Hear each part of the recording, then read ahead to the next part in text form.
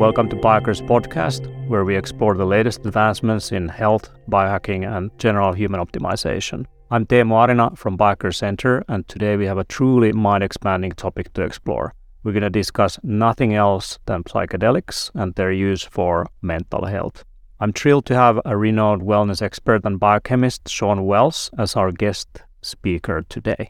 Shawn is here to share his insights on the science of psychedelics, their effectiveness in clinical studies, and the challenges and opportunities of psychedelic therapy. As a biochemist, he will discuss the role of neurotransmitters beyond serotonin in mood regulation, supplements to enhance the effects of psychedelics, different microdosing protocols, and carefully designed stacks to use before and after a psychedelic journey. You may have heard about microdosing, where you take below a threshold noticeable dose of a psychedelic for mood enhancement, productivity, or creativity. This has gained popularity, especially in the creative tech elite in San Francisco and beyond. I will share some of the details about microdosing after Shawn Wells' presentation.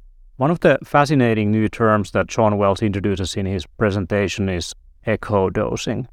This means that after a proper journey, you take an echo of a microdose, sometimes repeatedly, to help you with the integration process. It's a fascinating alchemical concept for sure to get the most out of your therapeutic sessions with psychedelics. It has been addressed by several experts throughout these last few decades that it's really important to have proper time and methods for integration work. But before we dive into this intriguing topic, let me tell you a little bit about Shawn Wells. With his extensive background in biochemistry and formulation, Shawn has been on the forefront of the wellness industry for years, working on unique supplement formulations and novel compounds such as theacrine, dynamine, and paraxanthine. All of these are optimized derivatives of stimulants such as caffeine. I'm sure we will cover some of that work of optimizing caffeine in future episodes. Now, Shawn has also served on the editorial board of the Journal of the International Society of Sports Nutrition, so he certainly knows what he is talking about when he dives into novel compounds. In this presentation, Shawn shares an intimate personal story on how psychedelics transformed his life, especially in dealing with depression and suicidal thoughts. Then he explores the therapeutic potential of psychedelics and shares some of his advice as a biochemist. Now let's hear from the man himself, Shawn Wells, as he takes us on a journey through the world of psychedelics and their potential for mental health optimization. Get ready for some really mind-expanding, eye-opening, compelling research and practical recommendations from a true expert in the field. Over to you, Shawn. We are in Amsterdam, and this is a very apt topic, psychedelics. It's been a huge part of my life, a massive shift for me. Psychedelics transformed who I was. I was on the edge of suicide at several points in my life. And if you know me, I've talked a lot about mental health, the depression I've dealt with. So this is a topic that's very close to my heart. And I took my biochemistry knowledge, I took my formulation knowledge that I've been doing for 20 years, and I've brought that into the world of psychedelics, and I'm now working on unique strains, unique stacks, protocols, and looking at the therapeutic aspects and the science of these psychedelics. But I'll have you know, it's very important to understand that there is a deep spiritual aspect to these that I'm not going to delve into, and I'm not an expert in. I'm not a shaman, I'm not a guru, I'm not ayahuasquero, I'm not one of these people that are so brilliant at navigating those spaces, and I'm not going to pretend to be. These statistics should stun you. This is when I realized I'm not alone, and I think many of you that have dealt with depression, PTSD, anxiety, suicidal thoughts may feel alone. It's natural to feel that way. But look at these numbers. 23% more patients are on antidepressants than 5 years prior. That's a massive jump. These things are just being given out like crazy. And of course, we know what's been happening the last few years is playing a role in that. 308 million people worldwide have PTSD. That's almost the population of the United States. Again, a stunning number. 10.3 million adults had serious suicidal thoughts, an increase of nearly 500,000 people from the year prior. You want to know the pandemic? This is it. This is the pandemic. Mental health. And as you're seeing mental health come to the forefront, you're seeing more studies. You're seeing the efficacy not be shunned anymore of these compounds, of MDMA, of psilocybin, ketamine. So now you're seeing all these studies come in. And you're also seeing money come in. And that's been the huge shift in these things becoming more legal, is there's money to be made. And you're seeing the regulatory impacts of that with the Biden administration trying to make some of these things more legal. But I think globally, you will see everything shift. Certain states have already shifted in the United States. Certainly Amsterdam, you're seeing this be a place where a lot of these things are somewhat legal. And there will be a global change that's coming. The next 5 to 10 years, there will be radical shifts. And so we need to know the science behind these ingredients as more people will start to use them. The popular psychedelics that are being used in research are psilocybin, MDMA, ketamine, and now somewhat LSD and ibogaine. But it's important to see this research is using facilitated psychotherapy. So these psychedelics are, yes, being given, but they're being given in the right set and setting with the right people that are helping set intentions, do the integration work, as well as a facilitated experience. They're there with you throughout the experience. When you don't have this, you just have a journey on your own, and those can be special. But when you talk to a lot of people like, oh, I've done this recreationally, that's so different than someone guiding you and someone helping you integrate this work. I can tell you there's nothing worse than coming out of a psychedelic experience, seeing your truth, and then going back to your regular life and doing nothing about it. You feel worse. You can come out of these experiences feeling worse if you don't have the facilitation. In one dose of psilocybin, with depressed patients, there was a 10% growth of the neurons. They got 10% bigger, and there was 10% more. These are your brain cells. It's bringing the brain back online. Your brain can actually shrink with depression. It becomes less functional with depression. It's trying to save itself, save energy, feel less. The brain is coming back online. 71% of the people, this is a psilocybin study with depression, 71% of the people who took the psilocybin had a 50% or more reduction in depression symptoms in just 4 weeks. Do you ever hear about that with these antidepressant drugs? At the conclusion of the study, 50% of those participants did not need to have further medical intervention. Essentially, they were cured. That's pretty stunning. Here's another study, Johns Hopkins with psilocybin. This was a 12-month study. They continued to do that integration work and follow up. 58% needed no further treatment at 12 months. 60% of people, essentially, 6 out of 10, needed no further treatment. You think we should be talking about this? It's frustrating to me that we're not talking about this, that this is being considered drugs, that this is considered illegal or immoral. And even if you feel that way, I can tell you as someone who's battled depression and suicidal thoughts, and certainly been friends with people that are soldiers or EMT people or sexual abuse victims, that they need help and they're not getting access to it. And that frustrates me. It may not be your thing, but let's not make it no one's thing when these could be clear solutions. MDMA, 42 participants that got MDMA. By the way, I love how this is set up. Again, set up the right way. This isn't just clinical studies and let's just give this ingredient in a clinical environment. This is 3 90-minute preparatory sessions, 3 8-hour experimental sessions spaced 1 month apart where they discuss things and they do this integration work. They're following up. They're connecting with them. How are you doing? How can we help you? Let's guide you. You're not in this alone. And so what do we see? 67% no longer met the diagnostic criteria of PTSD. 2 out of 3 people. These numbers are massive. This is cures, solutions, and it's not getting out there.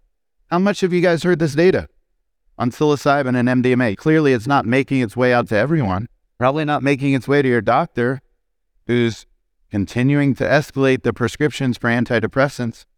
Ketamine, fast acting. This one is legal in the US in a clinical environment. It's the speedster of antidepressants, works within hours. It's incredible in particular for PTSD because it has a dissociative effect and people can see themselves apart from their trauma. Our ego tends to lock into trauma and make that a part of your identity. It feels like this is who I am, this is what I deserve. And you're scared of who you would be without your trauma. It sounds good to say you don't want the trauma, but in reality, you're so deeply tied to it. And ketamine can dissociate you from that. It's like putting down your backpack and then taking a look at it and saying, I don't need to wear that backpack anymore. This feels good without it. I can see what this feels like now without that. And I feel good. And so we see it's a speedster. It works far faster than SSRIs. So let's talk about SSRIs. This serotonin theory has been going around for years, and it's been promoted since the 1990s. And the idea of SSRIs, selective serotonin reuptake inhibitors, making you circulate more serotonin because serotonin's the feel-good neurotransmitter. So this is all about serotonin. And in reality, we're not seeing the great benefits that they're talking about. The serotonin theory of depression has been one of the most influential and extensively researched biological theories on depression. And where are we? Those suicide rates are going up. Those PTSD rates are going up. Depression's going up. If antidepressants exert their effects as placebos or by numbing emotions, then it is not clear that they do any more good than harm. This is from a meta-analysis where they looked at all the studies on SSRIs. The conclusions: the benefits of antidepressants seem to be minimal and possibly without any importance to the average patient with major depressive disorder.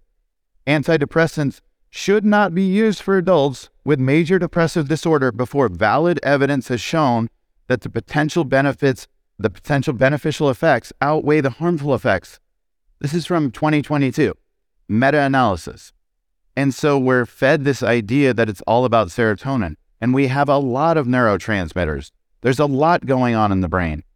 And just inhibiting this one path isn't the whole solution. I do like the idea of serotonin. I don't dismiss the value of serotonin in depression.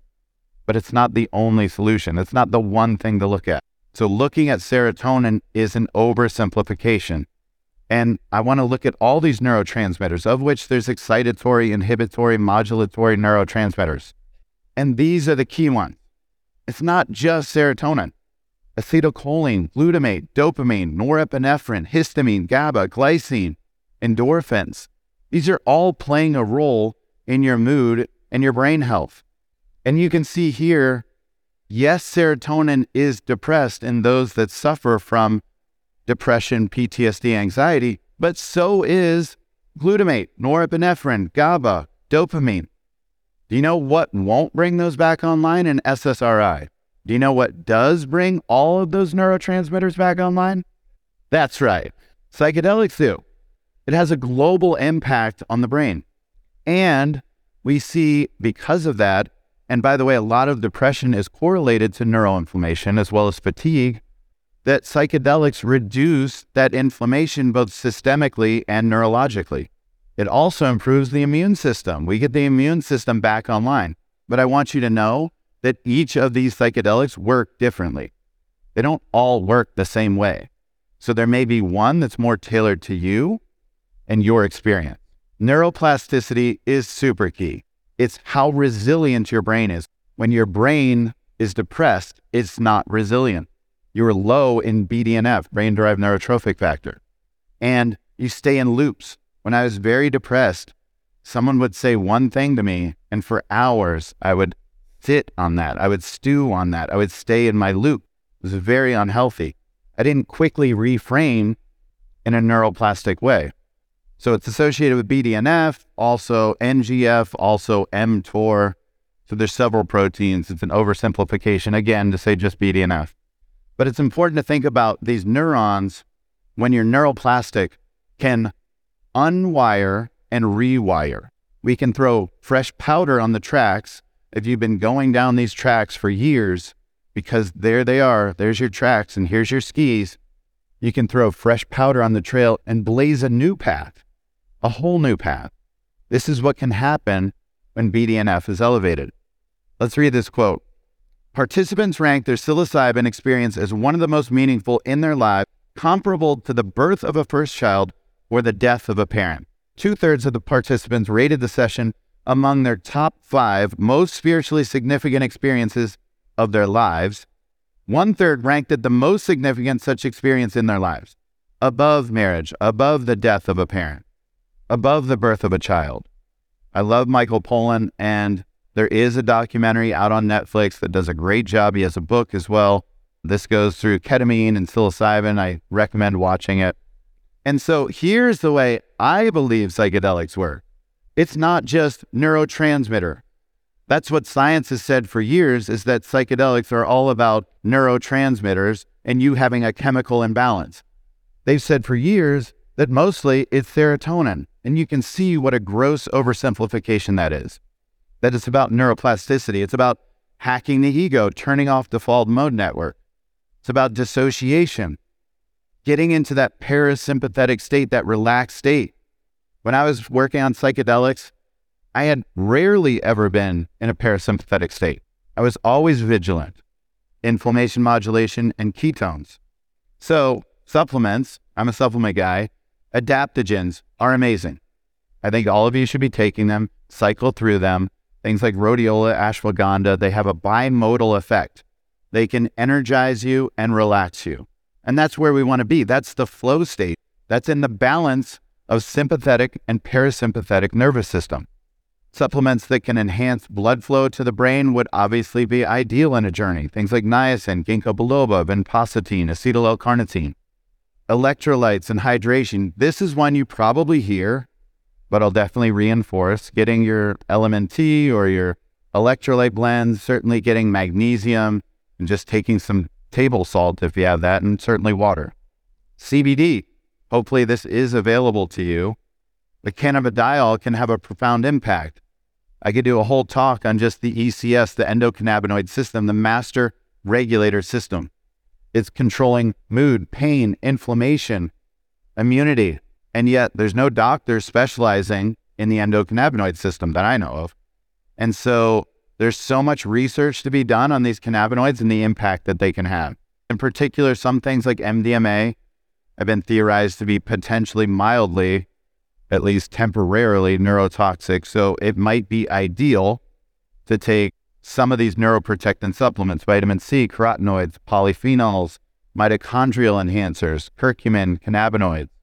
So I don't hate serotonin. And certainly when you're coming out of these experiences with your massive growth, abundance, you can feel that contraction afterwards.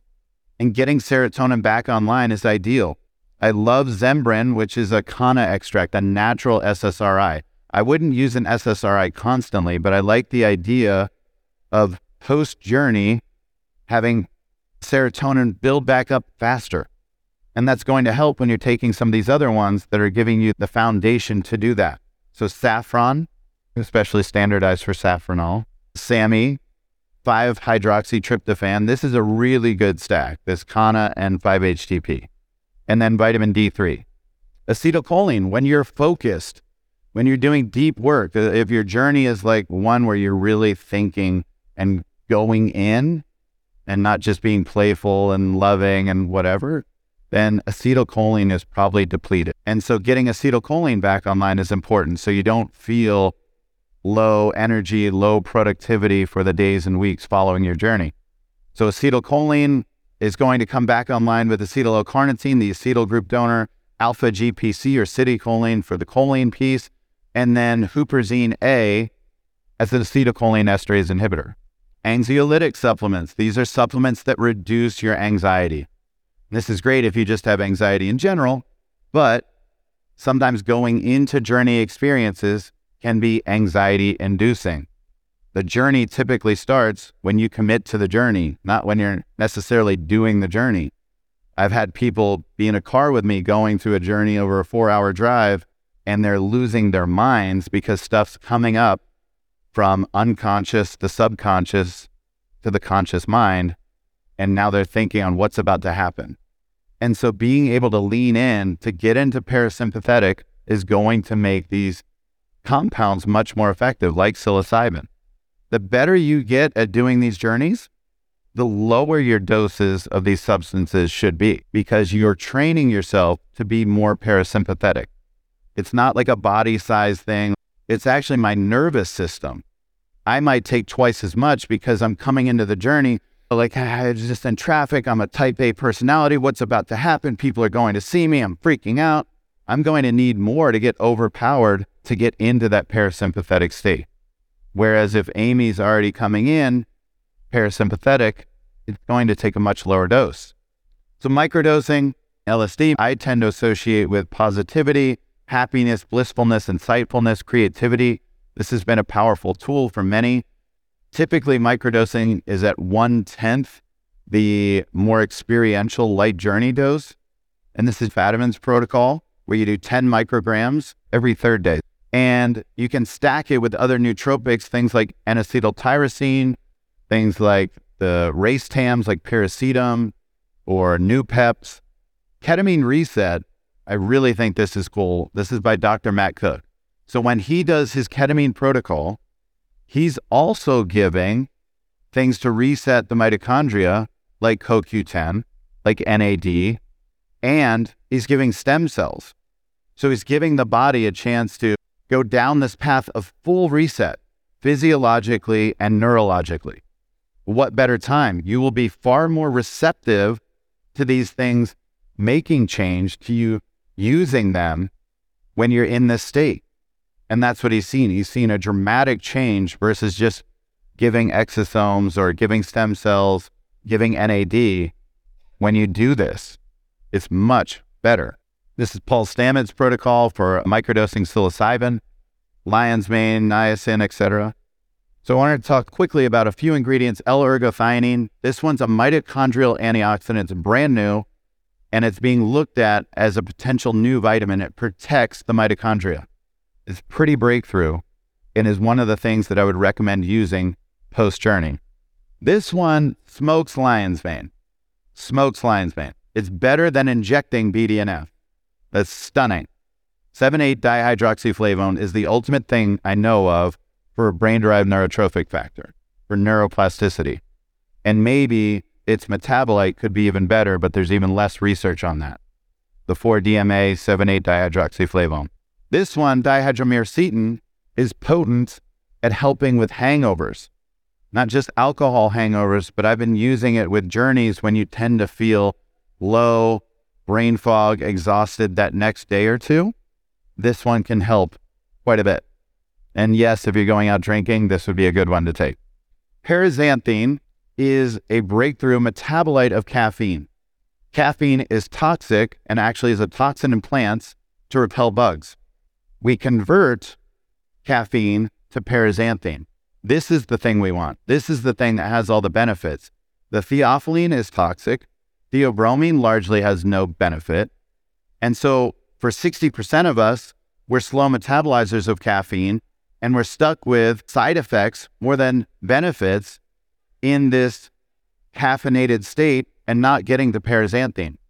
And so we see with paraxanthine, neuroprotective, increases glutathione and catalase, increases dopamine and serotonin, improved blood flow to the brain, increased BDNF, greater focus, memory, accuracy, energy. This is a breakthrough ingredient, and I think will have a profound impact in this space. Experiment with some of these things. I'm giving you all my tools. You don't need to use all of them. Bring your brain back online to be more productive, to have a better mood day to day. Thank you. Thank you very much, Shawn Wells, for sharing your personal story and advice on psychedelics for therapeutic use. Now let me share some insights on microdosing. Microdosing involves using sub-perceptual doses of psychedelic substances. Typically, this means LSD or magic mushrooms, but many other classical psychedelics have also been used, such as mescaline from cacti, DMT from ayahuasca and related plants, and ibogaine from iboga. For psilocybin mushrooms, that means about 0.1 to 0.3 grams of dried mushrooms, while a typical dose, a macro dose, would be more than 2 grams. For LSD, the microdose would be 5 to 20 micrograms of LSD, while typical doses start from 100, 150 and up. Scientific research on microdosing is limited, with most of the evidence coming from anecdotal reports and self-reported experiences. Perhaps the most prominent explorer of microdosing has been James Fadiman, the co-founder of the Institute of Transpersonal Psychology and the author of the Psychedelic Explorer's Guide. Some of the anecdotal reports collected by Fadiman and others, and also some studies, smaller studies, suggest the potential benefits of microdosing. Number 1. Some users report improved mood, increased well-being, and enhanced positivity while microdosing. Number 2. Other users report improved cognitive function, including increased creativity, problem-solving abilities, and focus. Number 3. Some others suggest that microdosing may have anxiety and stress-reducing effects. Number 4. Microdosing has been associated with increased emotional awareness, empathy, and better emotional regulation. Number 5. Some preliminary studies have also suggested that microdosing may have potential benefits for mental health conditions such as depression, anxiety, and PTSD. Now, some limited studies have explored microdosing in a more controlled setting, so let me share you a few of such studies.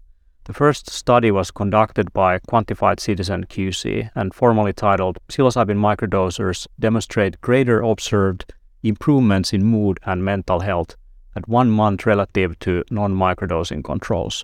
This was published in Nature Scientific Reports in 2022. The study shows that psilocybin microdosing is associated with general improvements in mood and mental health. Additionally, a finding specific to individuals over the age of 55 indicates that microdosing was associated with greater improvements in psychomotor performance, especially when stacked with lion's mane and niacin, which is known as the infamous Paul Stamets stack. This stack basically uses the flush version of niacin to make the brain more receptive to the features of psilocybin and lion's mane to stimulate the neural growth factors. This may theoretically have potential use for treating mental decline and different nervous system conditions, although no formal studies have been conducted for this purpose yet. Another study published in Addiction Biology in 2022 studied LSD for microdosing. The study was titled Repeated Low Doses of LSD in Healthy Adults, a placebo-controlled dose-response study, and it noted a slightly stimulant effect but didn't really find any improvements in mood or performance. On the safety side, a proper macro dose on a not-so-regular basis seems to have been safe in cultural and historical settings, as most of these psychedelics have been used by different cultures, including ayahuasca, mescaline, and psilocybin, for thousands of years. The repeated daily microdosing and its longitudinal effects do not have such a cultural or historical context. It is important to note that LSD, for example, exerts its effects through the serotonin 5-HT2A receptor, and 5-HT2A receptors are expressed in many tissues and organs throughout the human body, including the brain, gut, and cardiovascular system. This might be the reason why it has this stimulant effect. There may be some issues on regularly stimulating these receptors on a daily basis, but there is not enough evidence yet or research conclusions. We might know soon a lot more as psychedelics are being decriminalized or legalized in a number of countries and cities around the world. For example, in US, in Oregon, San Francisco, Washington, Oakland, Santa Cruz, Seattle, Detroit, and Denver, psilocybin mushrooms are decriminalized. So is in some countries like the Netherlands, Costa Rica, Bahamas, Jamaica, Portugal, and Brazil. They have all made mushrooms either legal or decriminalized them. For example, in Oregon, you can carry a personal possession of up to 12 grams of psilocybin mushrooms. On a more gray area, some countries in the world, such as Mexico and Thailand, in some parts of them, the locals do look through their fingers when it comes to magic mushrooms. On a more official side, in Oregon and Colorado, they have legislature in place to allow the regulated access to psilocybin therapy sessions. In Canada, they have also passed laws to allow psilocybin and MDMA sessions under the Compassionate Access Scheme. Now, we will definitely dive deeper into psychedelics in future episodes. You may be interested in our upcoming conference, the Biker Summit on 14 and 15 of October 2023 in Amsterdam, the Netherlands. The theme of this conference is expanding consciousness in all its various modalities, from fasting and ice bathing to supplements and psychedelics. You can learn more about the conference at bikersummit.com. Thank you very much for listening. That's all, guys. So expand your mind in a responsible way, and see you on the other side.